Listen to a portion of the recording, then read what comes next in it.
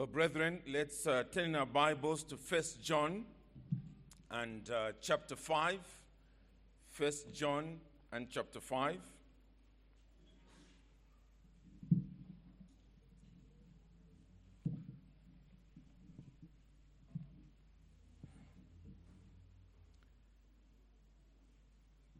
That's the book that we are going through in our morning services on the theme of assurance of salvation. And we are now in the final section of this book. 1 John chapter 5, we will begin reading from the 13th verse. This morning, we are looking at the assurance that if you are a Christian, you will persevere to the end. The Bible reads in 1 John chapter 5, beginning with verse 13, I write these things to you who believe in the name of the Son of God, that you may know that you have eternal life. And this is the confidence that we have towards him, that if we ask anything according to his will, he hears us. And if we know that he hears us in whatever we ask, we know that we have the requests that we have asked of him. If anyone sees his brother committing a sin not leading to death, he shall ask, and God will give him life. To those who commit sins that do not lead to death, there is sin that leads to death. I do not say that one should pray for that. All wrongdoing is sin, but there is sin that does not lead to death. We know that everyone who has been born of God does not keep on sinning, but he who has been born of God protects him, and the evil one does not touch him. We know that we are from God, and the whole world lies in the power of the evil one. And we know that the Son of God has come and has given us understanding, so that we may know him who is true. And we are in him who is true, in his Son, Jesus Christ. He is the true God and eternal life. Little children, keep yourselves from idols. Well, I trust if you've been coming over the last few weeks, you will realize that we have been looking at this passage where this phrase of knowledge keeps popping up almost in every verse. The apostle there has already said in verse 13 that those who believe in the Son of God, that you may know that you have eternal life. He's also spoken about knowing answered prayer, when he said in verse 15, and if we know that he hears us in whatever we ask, we know that we have the requests that we have asked of him. Today, we're looking at the next knowledge, and that knowledge this time has to do with knowing that we will persevere. That although there will be challenges with respect to our Christian lives, nonetheless, God is able and consequently will bring us safely to heaven. And that's the phrase that we find in verse 18.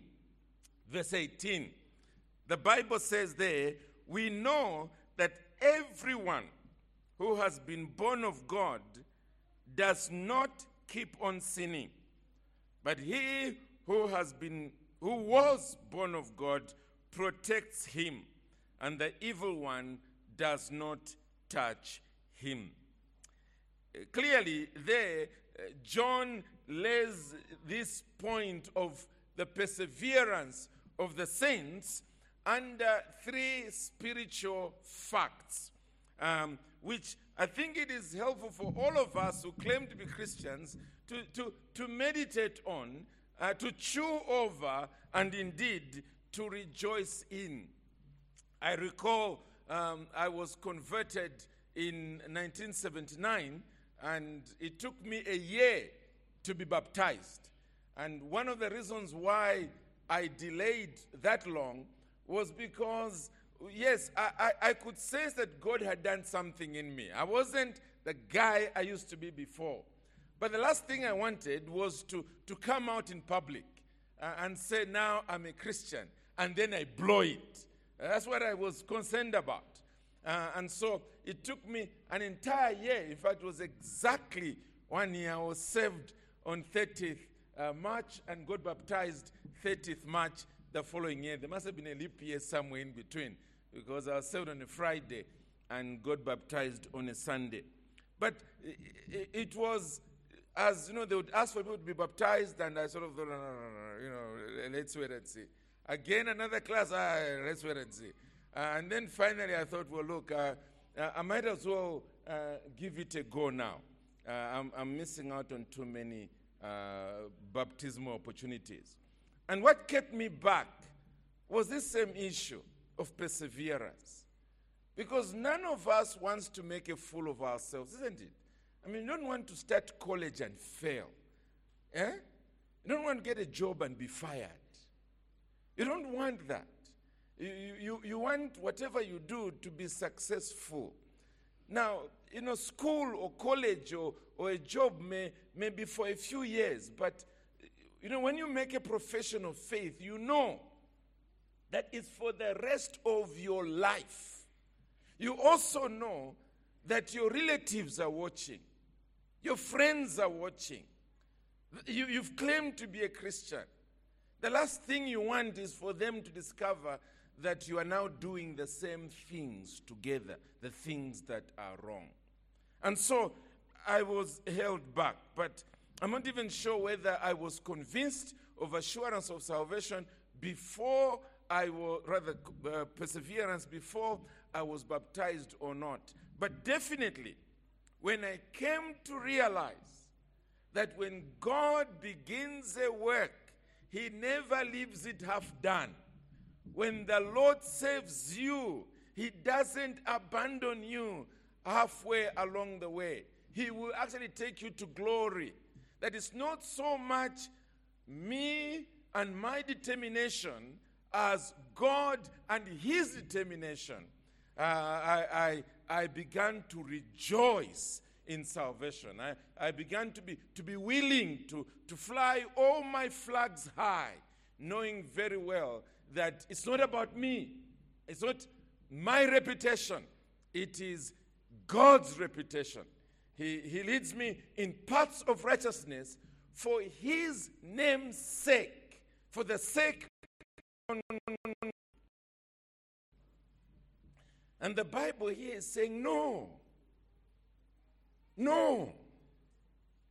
If you are regenerate, if you are born of God, which is what it means to be a Christian, and this is not referring to some outward act that you did in response to the gospel or being baptized in water as our friends have been baptized here. What it is teaching is that at the point at which you are converted, the first act that takes place is not you repenting of your sins.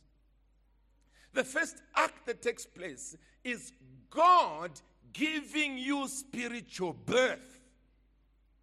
Clearly, when it happens initially, you are not conscious. And the consciousness is when you are convicted of your sin. That's what makes you realize something is happening here, and consequently you repent. But when you read the Bible, you soon discover that prior to that conviction of sin, prior to you repenting and believing in Jesus, God had acted. He had planted his seed in you, to borrow the picture of 1 John chapter 3. He had awakened you from spiritual death, and consequently you cried to him for salvation. And what we are learning here is that everyone that God does this work in, he brings about a moral transformation.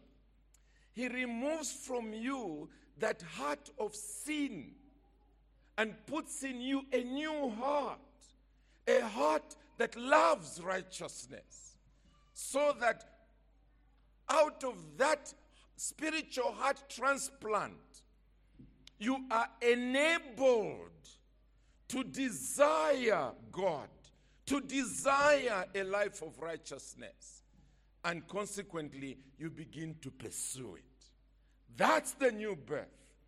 And if you remember, when Nicodemus met with the Lord Jesus Christ by night and said to him, "Teacher, you surely must be one who's come from God, because nobody can do what you're doing unless it's from God." Jesus, out of love for him, gave him words that must have been like a blow between the eyes. He said to Nicodemus, "Look, Nicodemus, unless you are born again, you cannot see the kingdom of God. You cannot enter the kingdom of God." With all your religious knowledge, and he was of all individuals, when you are now part of the Pharisees, and among the Pharisees you are even in the Sanhedrin, you must have a lot of head knowledge concerning the words of God. But Jesus, who is God, could see that this chap was still dead.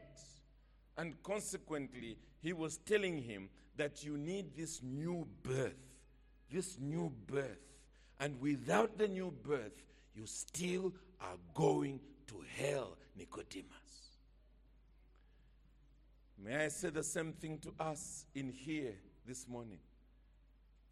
You may have been coming to church all your life, born from parents that come to this same church. And consequently, from the day of your napkins up to now, you've been hearing these messages, and your capacity to answer doctrinal theological questions is 9 out of 10. But if your heart has not been regenerated by God, the evidence can be seen. You come to church, probably you even regret something of your past life. When you get back there, it's back in sin. Yes, hidden sin, but sin for that matter. The problem is this: you have not been born again. That's the problem. Because as we are told in this text, we know that everyone who has been born of God does not keep on sinning. It will not be your way of life. Yes, as we shall see, you may fall into sin, but you definitely will not remain there, because Jesus would have changed your heart and changed it permanently. Now, there is a connection between verse 18 and the previous two verses. You remember last week we were dealing with praying for individuals that we are witnesses to the fact that they have sinned. Verse 16, if anyone sees his brother committing a sin not leading to death, he shall ask and God will give him life. There's a connection there.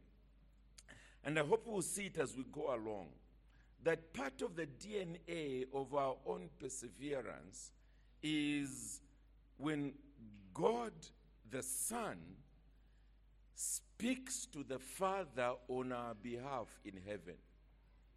We saw that a few months ago, maybe years by now, in chapter 2 and verse 1. And that's what John goes on to deal with. But let me read it, and then we will read it in the text. Chapter 2, verse 1. My little children, I'm writing these things to you so that you may not sin. But if anyone does sin, we have an advocate with the Father, Jesus Christ, the righteous one. And an advocate is someone who speaks to the Father or speaks to the judge on your behalf. That's who an advocate is. He is engaged within the corridors of the law, within the courtroom, on behalf of a client. And this is what Jesus Christ does on behalf of us. But talking about verse 17 and 18, rather verse 16 and 17, It's not just Jesus who does this.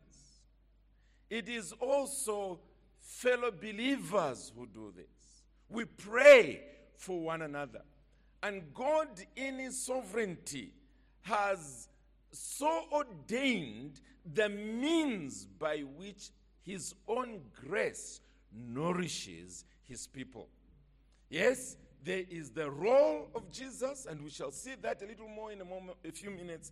But there's also the role that we play for one another when we become aware of someone who is in sin and we cry to God. Our very prayers mingled with the advocacy of our Lord Jesus Christ.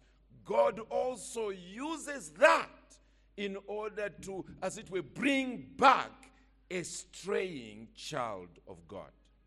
So we're still, in a sense, in the context of the reality of individuals battling sin and perhaps even failing here and there, and what God has put into the DNA of salvation to bring us back. So, Jesus plays an all-important role. And we are told in our text what that role is. So back to 1 John and chapter 5, verse 18. We know that everyone who has been born of God does not keep on sinning. And here it is. But he who was born of God protects him. What is the second fact? We saw that the first is that the new birth produces upright living. That's the first fact we've seen. The new birth produces upright living. And I hope you use that as a way of testing yourself whether you are saved or not. To ask, has the change taken place in me? Have I gone from darkness to light? From being a lover of sin to a lover of righteousness? Has that happened to me? But the second fact, which we are now seeing here, is the fact that Jesus protects all who are God's children. Jesus protects all who are God's children. Now, the verse that we've just read, John says that the one who has been born of God protects him. The actual rendering of the text is a little ambiguous because sometimes, at least in some versions, they've taken the position that the one who is born of God is referring to the same one that was mentioned earlier. And so protecting him is in terms of protecting himself. In other words, the individual himself is doing his best to keep away from the ways of sin. And there's some truth to it, because let's face the fact that if you've become a Christian, you don't play close to the fire. You don't do that because you are mindful of the fact that, if I could use the expression, your clothes are drenched with fuel or petrol. So you don't play close to the fire. You don't, sort of always trying to be in private places with your girlfriend or boyfriend. I mean, you may easily fall into sexual sin. You know that. You are very careful about what company you keep around yourself, because you know that health is not contagious. Disease is. And consequently, the diseased souls might, in fact, infect me as a result. So there's a sense in which it is our responsibility to keep away from blue movies, to keep away from certain companies so that our souls remain clean. But John must clearly be saying a lot more than this. And the one who has been born of God must be the Lord Jesus Christ. And he is using that phrase to show the closeness of this relationship between Jesus and ourselves. We are born of God. He was born of God. He is the only begotten Son. He is our elder brother. Consequently, he's very, very, very interested in our well-being, and he ensures he plays his role to look after us. John refers to this in at least two other passages. The Gospel of John, chapter 17, and then also the book of Revelation. So let's quickly peep there. John 17. John 17. This is about the initial group of disciples that he had called out of the world. John 17, let's begin from verse 11. And I'm no longer in the world, but they are in the world and I'm coming to you. Holy Father, keep them in your name, which you've given me, that they may be one even as we are one. While I was with them, I kept them in your name, which you've given me. I have guarded them, and not one of them has been lost except the son of destruction, that the scriptures might be fulfilled. So clearly the Lord Jesus Christ here in his high priestly prayer is saying to the Father that this role of keeping your people safe, please do it even as I come to heaven. But even as he's there, it is his responsibility as the elder brother of those that the Father has given him to genuinely keep them in the midst of this evil world that he keeps referring to. They are to be kept by him and by the Father. And then Revelation chapter 3, which was also written by the same John. And one of the reasons why I'm keeping you with John here is primarily because I'm arguing that, in fact, that's really what he is saying in the previous book, in 1 John chapter 5. So Revelation chapter 3, and I begin reading from verse 9.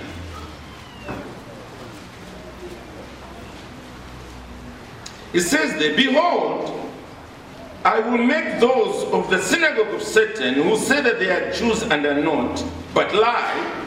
Behold, I will make them come and bow down before your feet. This is the letter Jesus dictated to John to go to the people in Philadelphia, the church in Philadelphia. I'll make them come and bow down before your feet, and they will learn that I have loved you. They will learn that. But listen to this.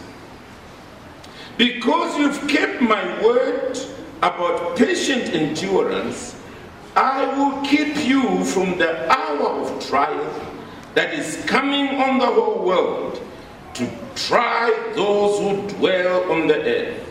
I'm coming soon. Hold fast what you have, so that no one may seize your crown.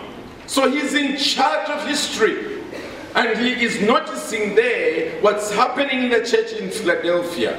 And he's saying, I am the one who's bringing a time of trial upon the earth, but I will preserve you in the midst of all that trial. Well, brethren, I think the picture is obvious here. When it says in 1 John that he who was born of God protects him. Some of your versions may say keeps him. And that's the picture of being in the Father's hand, being in Jesus' hand, and no one can snatch you out of that hand. Nobody can do it. That's how safe you are when you are a child of God. In Jesus' hand, the sovereign ruler of the universe, in the Father's hand as well, as first and second person of the Trinity. And the Holy Spirit is inside you, working in you to make you hate sin and really hate it, to make you thirst after righteousness and really thirst after higher levels of righteousness. The point is obvious. How can the evil one snatch you? How? Because that's the picture here. That's the picture. he keeps you in his hands.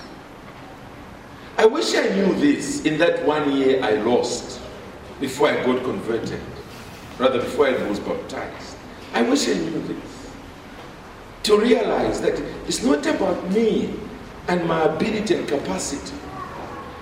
It's about the Trinity himself, God the Father, God the Son, and God the Holy Spirit. And what he does now with his children. What a glorious God he is. I would have been like this person I've heard about who was baptized, rather got saved in March and was being baptized now. Sort of just taking off the shackles of sin and saying, hey, come, dip me. What are we waiting for? Why should I wait? Isn't that the way it used to be in Bible times? There wasn't even baptismal lessons, nothing. I repent in the water. I should show it publicly because my Jesus saves and keeps. He saves and keeps. He saves and keeps. And the result of that is the third fact. Let's hurry on to the third fact. We know that everyone who has been born of God does not keep on sinning. But he who has been born of God, referring to Jesus, protects him, keeps him, guards him, watches over him. And here's the third fact. And the evil one does not touch him. The point that's being made there is that Satan cannot make God's child fall permanently. He cannot grab that which is in Jesus' hand and run away with it or with him. He can't.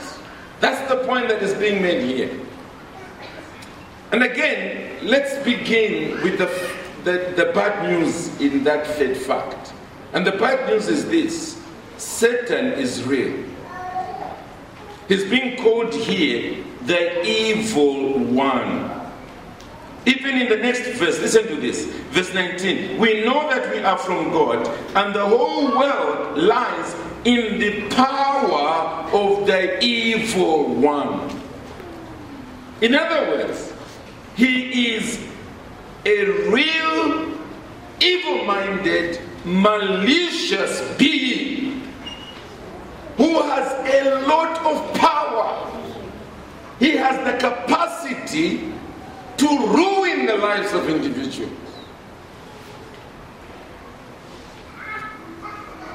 And he wants to ruin even those who have escaped his clutches. Even they are targets of his negative mind, his evil mind. Again, all this again to say to us, friends, we are not in a playground. We are in a battlefield. And the sooner we realize that, the better. Because the way in which some of us play with close to the fire, it's as though there's nobody who is near us who wants to push us into the fire. He's here, the evil one. And he wants to do everything possible to mess you up. And if it was in his power to grab you and bring you back into enslavement to sin, enslavement in his kingdom. And every day of your life, he is there, bringing temptation, bringing trial, bringing temptation, bringing trial, and in a very clever and subtle way, seeking just the right kind of temptation for the right situation in which you are, so as to bring you down. The best example I think we have of this is in Luke chapter 22. It's the second saddest situation among the disciples of the Lord Jesus Christ. In this passage, it hasn't happened yet. But there was one problem with Peter, and it was this. He was full of self-confidence, full of it. And every so often he would say to the Lord Jesus Christ that even if everybody runs away from you, I'll still be by your side. Trust me, Jesus. Trust me. So in this passage, Jesus, in a sense, wanted to teach him a lifelong lesson. The way in which a woman in the village throws her cassava into the air to separate the husks from that which she wants to cook. That's what he's seeking to do, to sift you like wheat. But I have prayed for you that your faith may not fail. And that now is singular. You, Peter, I've prayed for you that your faith may not fail. Now you think, okay, so when the trial comes, Jesus has prayed so that Peter may not sin. That your faith may not fail. No. Peter sinned. He denied Jesus Christ 3 times on one occasion. I don't know him. I don't know what you're talking about. Etc., etc. But listen to this. And when you have turned again, strengthen your brothers. When you've turned again, strengthen your brothers. In other words, your faith not failing is not suggesting that there won't be that moment when temptation and trial comes and consequently you sin. The difference is this: you don't remain in sin. And that's what happened to Peter. Whereas Judas, when he sinned, he remained in sin. He even committed suicide as a result of that. But you remember Peter, when this prophecy was fulfilled, verse 34, Jesus said, I tell you, Peter, the rooster will not crow this day until you deny me 3 times that you know me. When he heard the cock crowing, he was cut to the heart. And the Bible tells us that he went out crying. Why? His faith did not fail. Upheld by Jesus Christ. I have prayed for you, Peter, that your faith may not fail. And that's what John has in mind here. Remember, he had said in chapter 2, I'm writing these things to you so that you do not sin. But if you do sin, in other words, he recognizes the fact that, yes, Jesus has changed our hearts. Yes, there is a new love for God, a new love for righteousness, and so on and so forth. But in the midst of the pressure of trials, of the pressure of temptations, we may sin. But if you're a true child of God, you will arise out of that. And you will so resolve never, never, never to go that way again.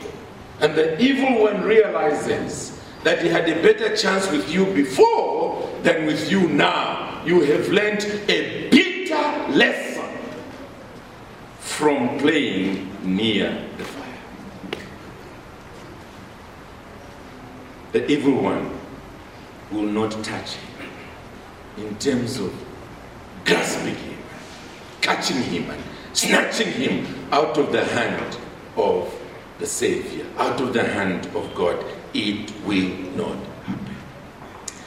So friends, rejoice. Rejoice because Satan, yes, he will tempt you to sin, but he can never make you keep on sinning. If you are a true child of God, he can never do that. What have I got to say then as I close? First of all, a Christian must always be conscious that he's in a world of two opposing spiritual forces in his life. That's not what you read in the newspapers. That's not what you will see in sort of your average readings and lessons around you and what is being spoken about in the world. That's not what you read there or listen to. But the Bible will tell you again and again and again that there are two kingdoms. Yes, ultimately the winning kingdom is that of God, the creator of the universe, the governor of history. But there has been a rebellion among the angels, and Satan leads his own legion, and out of that he seeks to destroy that which God has made. And you, as a human being on earth, you are in the midst of that fight. Remember that. When you're at home, when you're in the office, when you're socializing, remember that there's a spiritual realm where this is happening. Now here's the point. If as an individual, you're one who's always yielding to sin, whether you're living in it secretly because you've claimed to become a Christian, or you've never even claimed to be a Christian and you're living in it publicly, the evil one has you in his clutches, and he wants to keep you there because he knows the real God of heaven is a God of holiness, a God of righteousness, a God of justice. And the moment you sin unto death, the sin that leads to death, and he still has you in his hands, that's it. That's it. That's it. He has won. So realize this, that if you are somebody who's still living in sin, even if you claim to be a Christian, no, listen to me, you are not one. And the sooner you go to Jesus Christ to plead with him that he may really, really, really, really save you, the better. Because I want to repeat, he's a savior. He's the real savior. And he doesn't just save from the hell where sin takes us. He saves us from the sin that takes us to hell. He does.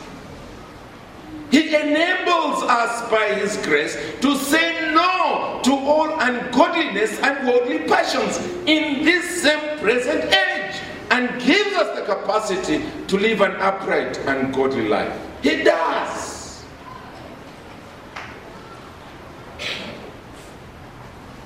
It's sad that so many people listen to what I'm saying right now and still say, well, I think me, I'm just weak. And go out of these doors, back into sin, and still saying I'm still a Christian. Friend, why starve when a gospel feast has been presented before you and it's free? Why? Jesus stands before you and says, look, come to me, I will save you from your sin. I will change you, and you will know it, because there will be a moral transformation. Come to me as you are, with all your present struggles. Come to me. I will save you. You don't have to live a life of hypocrisy anymore. What will you answer today? What will you answer? Thank God. If you're truly saved, you know what I'm talking about. You will experience the pull of temptation. You will experience the difficulties of struggle in the midst of trials. You may even yield as Peter did. However, you will not remain in sin. Never, never, 1,000 times never. In fact, you will realize how big a fool you were when you discover there's no joy. The joy that you were chasing for isn't there. Sinners, they enjoy their sin, they are laughing about it the following day and weeks to come, but you are a miserable, miserable lot because your conscience is alive, the Spirit of God is in you, and He's saying to you, you've sinned, you've sinned, you've sinned, and consequently you have to arise and come back to Him who has saved you, whose grace cannot be defeated, and He wants to take you to heaven. This is the reason why I do want to end with one appeal, and it is this. In the moment of temptation, and you are seeing what looks like grass that's greener on the other side of the fence, don't go there. Don't let the evil one cheat you.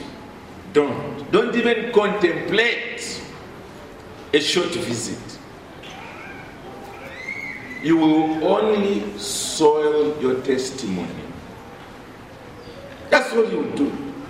You will only injure yourself spiritually. He will still get you back. But all the long road back to the Father. So don't even think like that. Don't even think. Because you are saved. You are saved. And as I said, Jesus doesn't do half jobs. To borrow the words of the hymn we'll be singing as we close, the work which His goodness began, the arm of His strength will complete. That which He has begun, yes, there it is. The work which His goodness began, the arm of His strength will complete. Things future, no things that are now, no things below or above cannot make Him His purpose forgo or sever my soul from His love. What a Savior. What a Savior. While the battle continues, brethren, we can be confident. I'll go to heaven. I'll get to heaven. Non-believers think we're being proud, isn't it?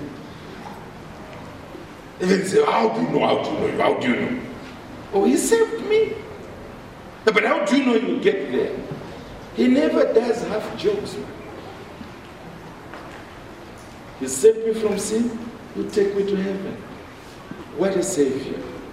What a Savior. Amen.